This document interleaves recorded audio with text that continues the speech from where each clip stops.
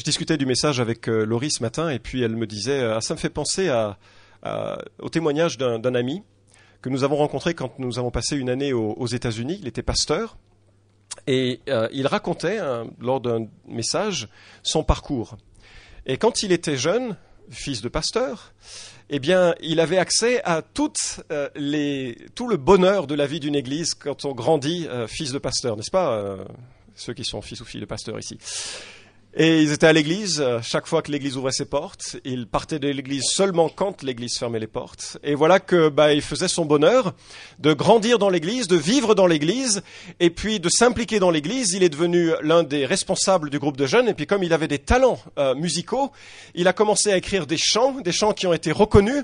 Et le voilà maintenant à chanter à la télévision, à la radio. C'était un homme, une étoile qui montait dans la foi où les églises évangéliques étaient vraiment appréciées, vraiment un homme promu à un grand avenir.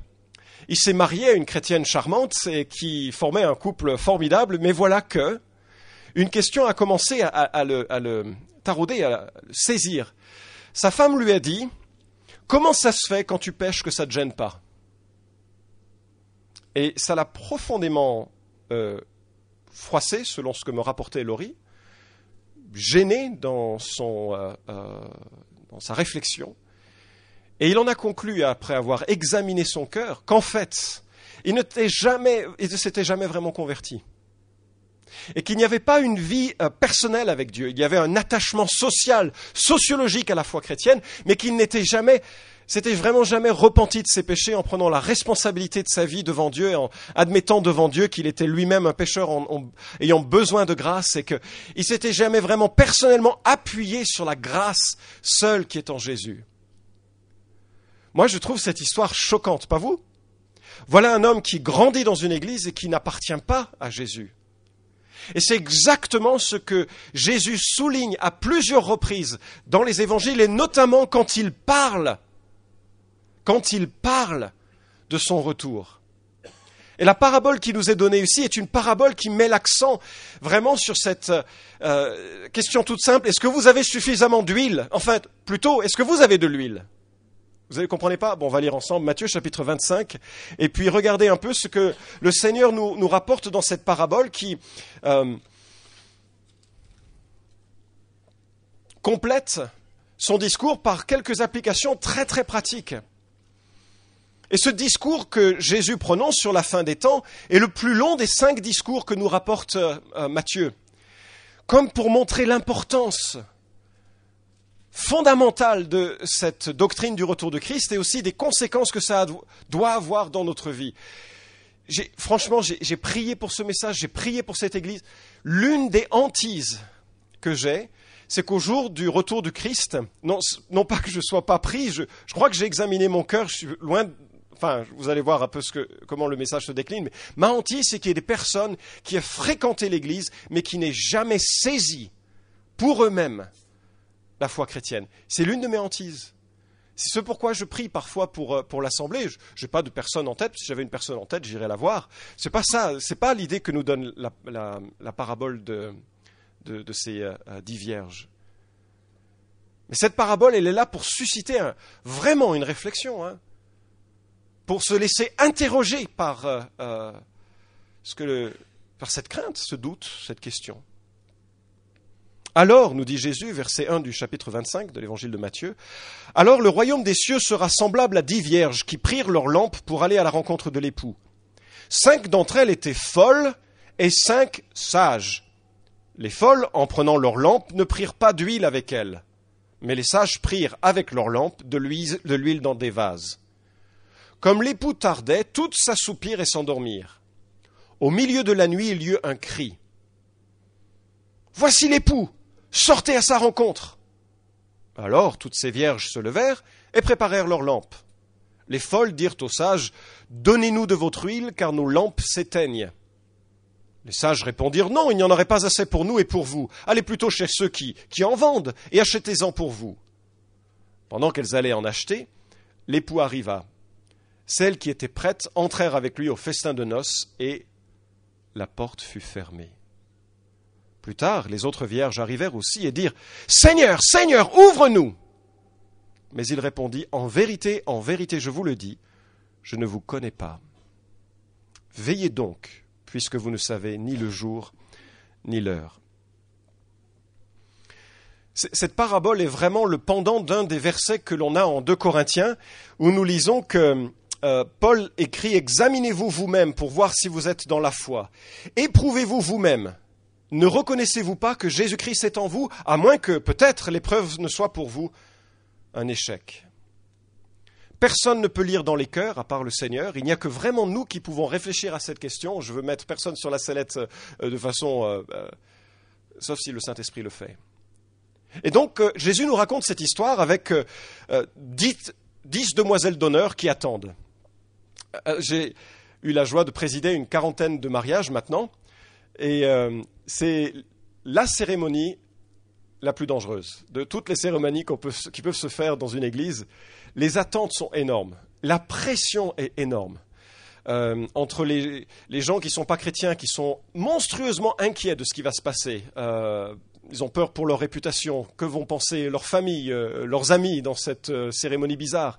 Il y a bien sûr tout le monde qui s'inquiète de sa parure, savoir que la cravate est bien mise ou qu'il ne va pas faire tache, n'est-ce pas, dans ces festivités. Et puis, il y a bien sûr les mariés qui veulent que ce soit parfait, qui ne peuvent pas imaginer le moins du monde, qui est le moindre problème dans cette cérémonie, ce qui est normal. On veut tous que sa cérémonie de mariage soit parfaite. C'est vraiment quelque chose de très important. Et dans le contexte de cette époque, le mariage était encore plus important parce que finalement, il y avait peu de fêtes, de festivités. C'était quand même assez rare. Ça coûtait très cher.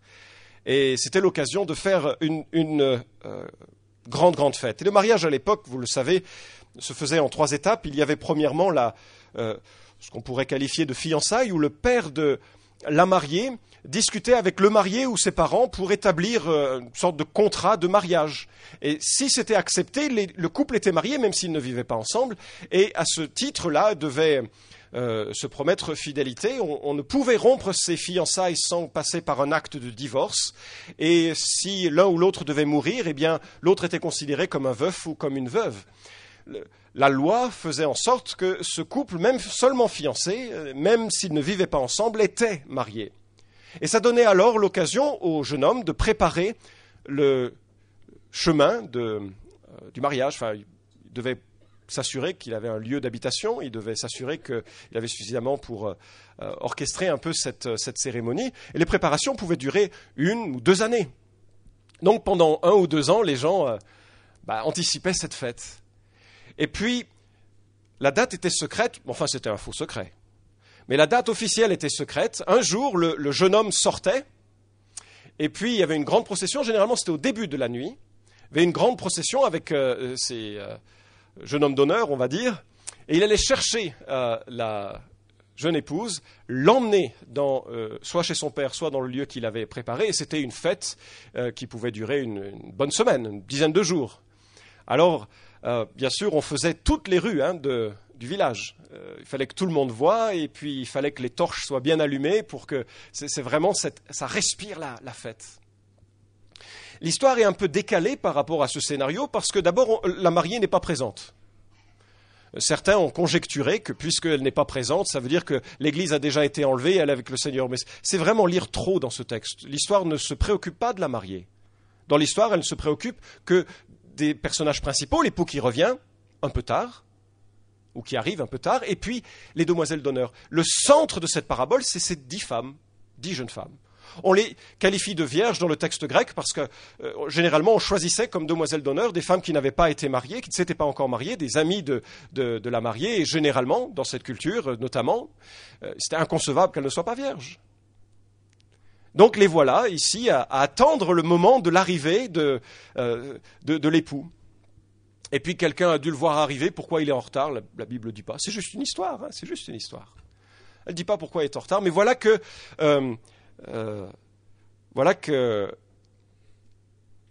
il est minuit. Et à minuit, elles se sont toutes endormies.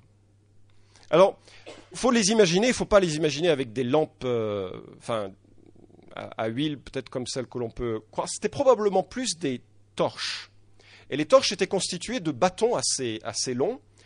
On faisait une pelote autour d'un bout du bâton avec des morceaux de tissu.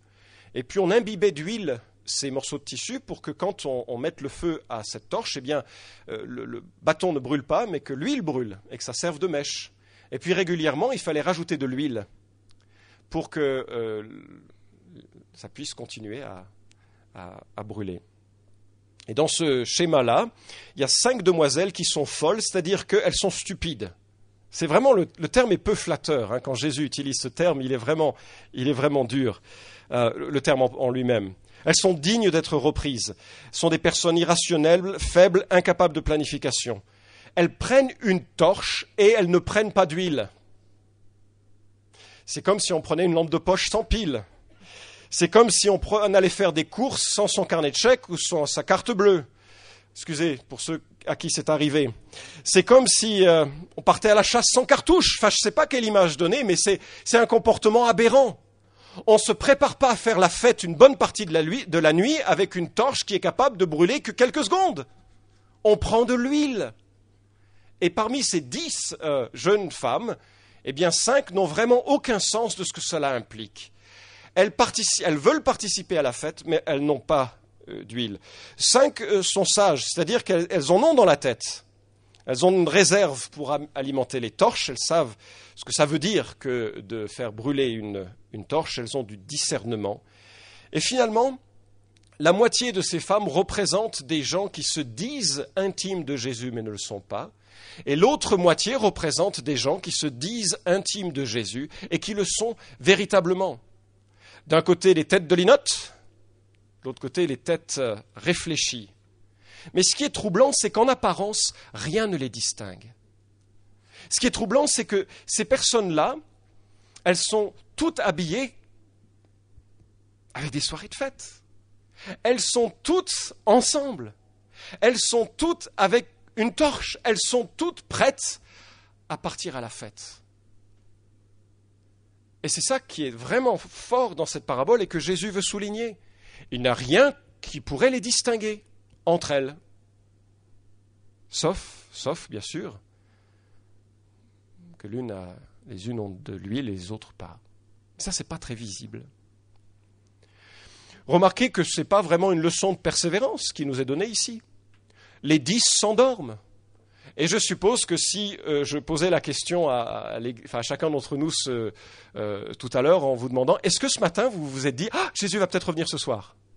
Il y a très peu de gens qui vivent comme ça, n'est-ce pas ? On vit comme ça quand les choses sont dures et qu'on sait qu'on va aller auprès du Seigneur. On se dit « Ah, j'aimerais bien qu'il revienne ce soir » et puis on y pense. Mais généralement, on se préoccupe, on s'endort un peu, c'est ce que je veux dire.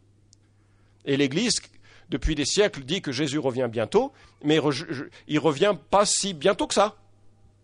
Alors on s'endort un peu. Les 10 font la même chose. Elles ne vivent pas dans cette attente brûlante en quelque sorte, parce que ce n'est pas le point de la parabole. Ce qui est dans ce que Jésus dit, eh bien, c'est que toutes sont surprises. Elles sont surprises parce que l'époux arrive à minuit, c'est comme ça qu'il faut comprendre le milieu de la nuit. À minuit pile, il arrive, ce qui est assez amusant parce qu'une tradition rabbinique dit que l'ère messianique commencerait à minuit. Alors Jésus joue peut-être sur la fibre un peu de ceux qui entendront cette histoire parmi le peuple juif. Toujours est-il que voici l'époux, sortez à sa rencontre. Et là, c'est le réveil brutal et la surprise brutale. Alors on a une torche, mais on est incapable de l'allumer. Et elle voit peut-être les autres prendre, enfin c'est une histoire, mais elle voit peut-être les autres mettre de l'huile, imbiber ceci, rajouter de tout ce qu'il faut, et puis ça marche. Alors elles demandent de l'huile et c'est un refus qu'elles entendent. Ça semble un peu égoïste, mais ça se comprend facilement. La vie avec Dieu, on ne peut pas la donner, n'est-ce pas ? Il n'y a que Dieu qui donne une vie avec Dieu. À un moment donné, Moïse, il a supplié Dieu que le péché du peuple vienne sur ses épaules et que le peuple soit épargné. C'était beau comme prière. C'est l'une des plus belles prières d'intercession d'un homme dans la Bible. Mais Dieu dit non, celui qui pêche qui mourra. Un homme ne peut pas donner la vie éternelle. On ne peut pas donner de l'huile que l'on reçoit de Dieu à quelqu'un d'autre. C'est pas un quantitatif, on ne peut pas couper en deux, c'est pas possible. On a une vie avec Dieu, on l'a pas et on ne peut pas le transmettre. Pensez, si on pouvait la transmettre, ce serait formidable, non ? On ne peut pas la transmettre.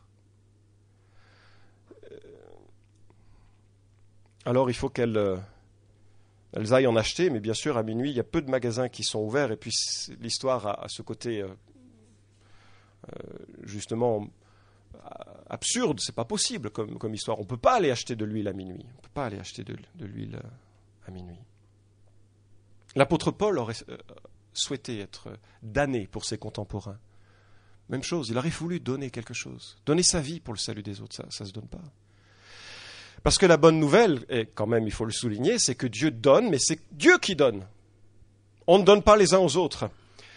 Ésaïe 55 nous dit « Ô vous tous qui avez soif, venez vers les eaux, même celui qui n'a point d'argent, venez, achetez et mangez. Venez acheter du vin et du lait, sans argent, sans rien payer. » Une manière de dire « Venez à Dieu, il vous donnera librement. » Vous pouvez acheter gratuitement, même si vous n'avez pas de quoi payer. Le salut, il se donne, mais c'est chacun d'entre nous qui devons le rechercher auprès du Seigneur. Jean chapitre 7, verset 38, Jésus s'écrie « Si quelqu'un a soif, qu'il vienne à moi et qu'il boive. Celui qui croit en moi, des fleuves d'eau vive couleront de son sein, comme le dit l'Écriture. » C'est vers Dieu, à Dieu, qu'on demande le salut, pas à un homme. Apocalypse chapitre 21, verset 6 nous dit « Je suis l'alpha et l'oméga, le commencement et la fin. À celui qui a soif, je donnerai de la source de l'eau de la vie gratuitement. » C'est à Dieu qu'on demande le salut. Et lui le donne. Mais voilà que pour ces 5 femmes, c'est trop tard. Elles essayent dans l'histoire de chercher de quoi acheter de l'huile, mais quand elles reviennent, la porte est fermée. La fête a commencé sans elles. Alors, elles frappent, elles disent « Seigneur, Seigneur, ouvre-nous » Mais il répond « En vérité, je vous le dis, je ne vous connais pas. »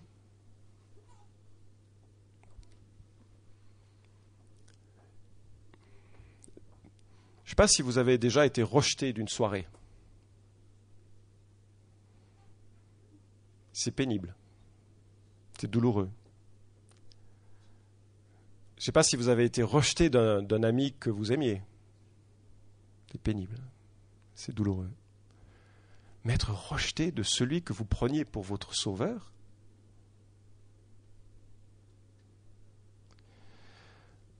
Jésus parle du blé et de l'ivraie. Jésus parle de plantes qui poussent mais ne donnent pas de fruits. Jésus raconte cette histoire. Alors vous commencerez à dire « Nous avons mangé et bu devant toi, et tu as enseigné dans nos rues. » Et il vous répondra, Jésus, « Je ne sais pas d'où vous êtes. Éloignez-vous de moi, vous tous qui commettez l'injustice. » Il y aura des pleurs et des grincements de dents quand vous verrez Abraham, Isaac, Jacob et tous les prophètes dans le royaume de Dieu et que vous serez jetés dehors. Il en viendra de l'Orient et de l'Occident, du Nord et du Midi. Ils se mettront à table dans le royaume de Dieu. Et voici, il y a des derniers qui seront premiers, les premiers qui seront derniers. Il y aura dans le royaume de Dieu des gens, on n'aurait pas pensé qu'ils y seront, parce que aux yeux de la société, c'était les prostituées, les péagés qui se sont repentis. Et puis il y aura tous ces religieux, pasteurs ou autres, qui se seront crus être en Dieu, mais qui n'entendront que « mais je ne vous connais pas ». Parce que voyez-vous, l'idée, ce n'est pas de connaître des choses sur Dieu, mais plutôt que lui nous connaisse. Que lui sache qui on est, dans notre amour pour lui. Le sermon sur la montagne se termine avec cette mise en garde. Alors Jésus conclut, « Veillez donc, puisque vous ne savez ni le jour ni l'heure. » Veillez donc dans le sens, observez bien, que votre vie soit vraiment au bénéfice de l'huile guérissante, gratuite que Dieu donne. Paul disait, examinez-vous vous-même pour voir si vous êtes dans la foi. Éprouvez-vous vous-même.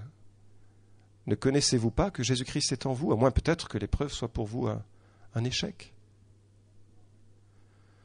Alors je sais que c'est un message facile pour effrayer, ce n'est pas du tout mon intention. Mais si Jésus parle en ces termes, c'est parce qu'il veut qu'on soit un peu de temps en temps saisi. Mais attends, c'est quoi la base de ma foi, de ma vie ? Et puis, quand on le réalise, d'être encore rassuré. Mais quand on n'est pas à même d'être rassuré, de mettre sa vie en règle avec Dieu maintenant, c'est aujourd'hui, le jour du salut. Alors j'aimerais relever les marques d'un disciple authentique. Tout d'abord, en relevant ce qu'il n'est pas. D'abord, un chrétien ne se reconnaît pas seulement à une pratique religieuse et rituelle, baptême, le pain et le vin. Ce n'est pas parce que vous avez été baptisé ou que vous participez au pain et au vin que vous pouvez prétendre par là même que vous êtes sauvé. Ce n'est pas non plus une présence occasionnelle ou même hebdomadaire à l'église. Ce n'est pas non plus une vie moralement droite dans le sens de « j'ai pas tué, j'ai pas… Hein » parce qu'il y a des gens dans d'autres religions qui sont remarquables dans leur moralité, mais ce n'est pas ça qui donne le salut. Ce n'est pas seulement non plus une compréhension intellectuelle de l'Évangile. Je suis sûr que le diable serait capable d'expliquer l'Évangile assez bien. Il a été présent lorsque Jésus a payé de son sang le prix de nos fautes. Je pense que son action, si je comprends la manière dont l'œuvre du diable se fait, c'est plutôt d'aveugler sur ce qu'est le véritable Évangile. Aveugler nos cœurs, reprendre la semence qui est semée, mais il connaît bien l'Évangile. Ce n'est pas le fait de le connaître intellectuellement. Ce n'est pas non plus le fait d'avoir été éduqué à l'Église et Dieu n'a pas de petits-enfants. Ce n'est pas parce que les parents sont des enfants de Dieu que les enfants sont des enfants de Dieu. Dieu n'a pas de petits-enfants. On est soit enfant de Dieu, soit enfant d'Adam. Et on attend en cela une séparation éternelle. Alors je voudrais relever 7 critères qui me semblent dans l'Écriture sur ce qu'est un disciple de Jésus.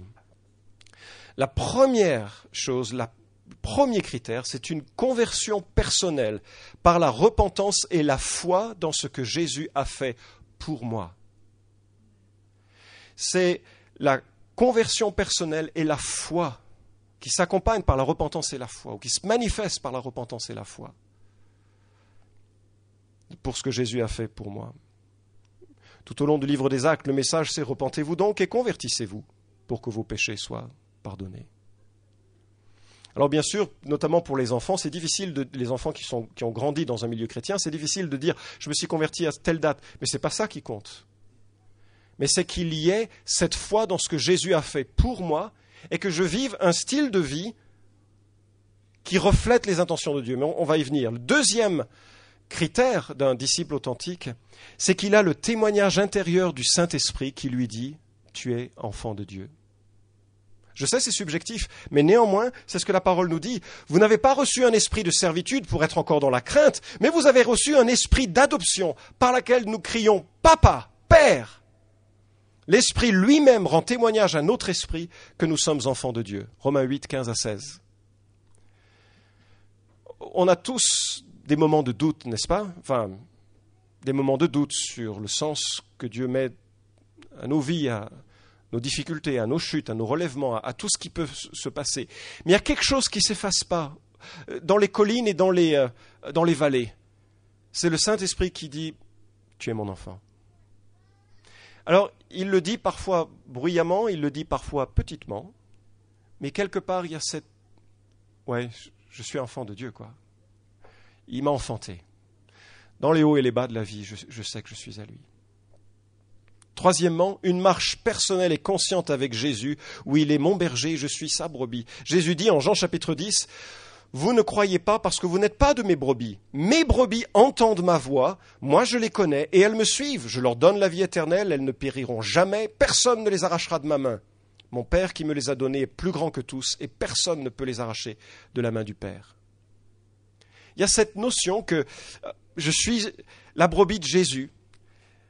Je l'ai accepté dans ma vie et je veux vraiment concrétiser cette marche quotidiennement. Et sa voix est importante quand je lis la parole, même si parfois c'est moins pertinent à ce que je vis, parfois c'est plus difficile à l'accepter, mais globalement, l'orientation de ma vie, c'est « il est mon berger ».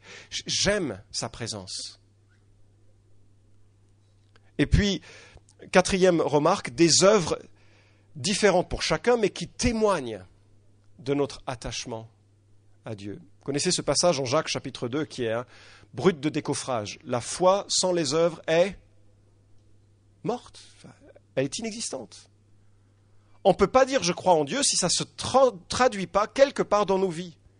La foi engendre des œuvres, même si la réciproque n'est pas vraie, pour ceux qui aiment les maths.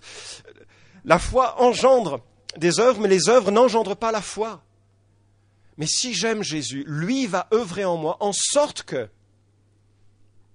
des choses vont se produire, un engagement va se mettre en marche, un témoignage de vie. Cinquièmement, un tempérament et une attitude qui reflètent de plus en plus ce que l'Esprit veut produire comme fruit en nous, à l'inverse et à la place des œuvres de la chair. Paul dit en Galates 5, 19, « Les œuvres de la chair sont évidentes, c'est-à-dire inconduite, impureté, débauche, idolâtrie, magie, hostilité, discorde, jalousie, fureur, rivalité, division, parti pris, envie, ivrognerie, orgie, choses semblables. » Je vous préviens, comme je l'ai déjà fait, ceux qui se livrent à de telles pratiques n'hériteront pas le royaume de Dieu. Mais le fruit de l'esprit est amour, joie, paix, patience, bonté, bienveillance, fidélité, douceur, maîtrise de soi. La loi n'est pas contre de telles choses. Ceux qui sont au Christ Jésus ont crucifié la chair avec ses passions et ses désirs. On passe du monde de la domination du péché au monde du fruit de l'esprit qui se décline en amour, joie, paix, patience. Et ça m'amène au 6e signe, un peu difficile à intégrer, qui est la gestion du péché et du chrétien. On sait que le péché, Dieu est contre. Et on sait qu'on est quelque part entre deux réalités. La première réalité qui nous est donnée en Jean chapitre 1 Jean chapitre 1, qui dit ceci, « Si nous disons que nous n'avons pas de péché, nous nous séduisons nous-mêmes, la vérité n'est pas en nous. Si nous confessons nos péchés, il est fidèle et juste pour nous pardonner nos péchés et nous purifier de toute injustice. » D'un côté, la réalité que l'on est pécheur, et que si on dit qu'on n'est pas pécheur, on se met le doigt dans l'œil, mais alors jusqu'au coude. Et de l'autre côté, une autre réalité que Jean décline un petit peu plus loin, quiconque demeure en lui ne pêche pas. Quiconque pêche ne l'a pas vu, ne l'a pas connu. C'est énorme. Comment faut-il résoudre ces deux choses ? Je ne pense pas que Jean ici dise quelque chose, une affirmation catégorique, descriptive. Mais si tu es en Christ, tu ne pêches pas. Point. Tu ne dois pas pécher. C'est facile, hein ? Il n'y a qu'à faucon. Mais la réalité, c'est qu'on pêche encore. Alors, c'est quoi qu'il faut saisir ? C'est qu'un chrétien qui est authentique, quand il pêche, j'en témoigne hélas, le Saint-Esprit sera tellement bruyant dans sa vie qu'il ne pourra demeurer trop longtemps ni définitivement dans l'esclavagisme du péché. À un moment ou à un autre, la puissance de conviction du Saint-Esprit sera insupportable et le conduira à la repentance. Et c'est la marque d'un chrétien. Parce que Hébreux chapitre 12 nous dit que Dieu nous reprend que si nous sommes ses enfants. Si quelqu'un pêche sans être troublé par ses péchés, quel est le ministère du Saint-Esprit ? Mais si quelqu'un pêche et qu'il est harcelé par le Saint-Esprit, il est là dans le témoignage que Dieu le veut pour lui, qu'il doit cesser de pécher et qu'il peut revenir confesser sa faute auprès d'un Dieu qui le pardonne et veut le rétablir. Ça est une bonne nouvelle. 7e et dernière marque, je crois, d'un disciple authentique et qui marque les 5 jeunes femmes, les 5 demoiselles qui aiment vraiment le Seigneur, nous dit ceci, ça vient de 1 Jean. « Celui qui n'aime pas n'a pas connu Dieu, car Dieu est amour. Si quelqu'un dit « j'aime Dieu » et qu'il haïsse son frère, c'est un menteur, car celui qui n'aime pas son frère qu'il voit ne peut aimer Dieu qu'il ne voit pas. » Et nous avons de lui ce commandement, celui qui aime Dieu, que celui qui aime Dieu aime aussi son frère. Vous vous souvenez que le fruit de l'esprit, c'était l'amour, et je crois que le cumul de l'ensemble de l'œuvre de Dieu dans une vie, c'est d'aimer. Et en ce sens, c'est la marque ultime de quelqu'un qui vraiment, véritablement, est une des brebis de Jésus. Notre ami Carrie Hardy, dont j'ai parlé en introduction de ce culte, s'est converti.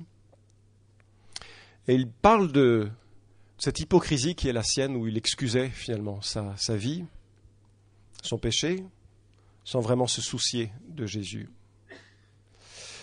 Si on excuse sa haine plutôt que la confesser, si on chérit son péché plutôt que de l'admettre, si on croit en Jésus plutôt que de marcher en lui, si on vient à l'Église sans grandir avec elle, si on justifie son péché plutôt que de laisser le fruit de l'esprit se vivre. Il y a vraiment un certain nombre de points d'interrogation qui doivent être nôtres.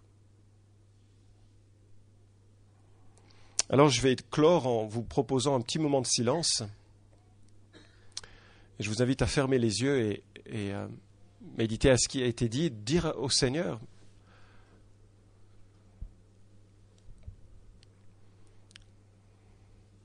qu'il examine pour chacun d'entre nous nos cœurs.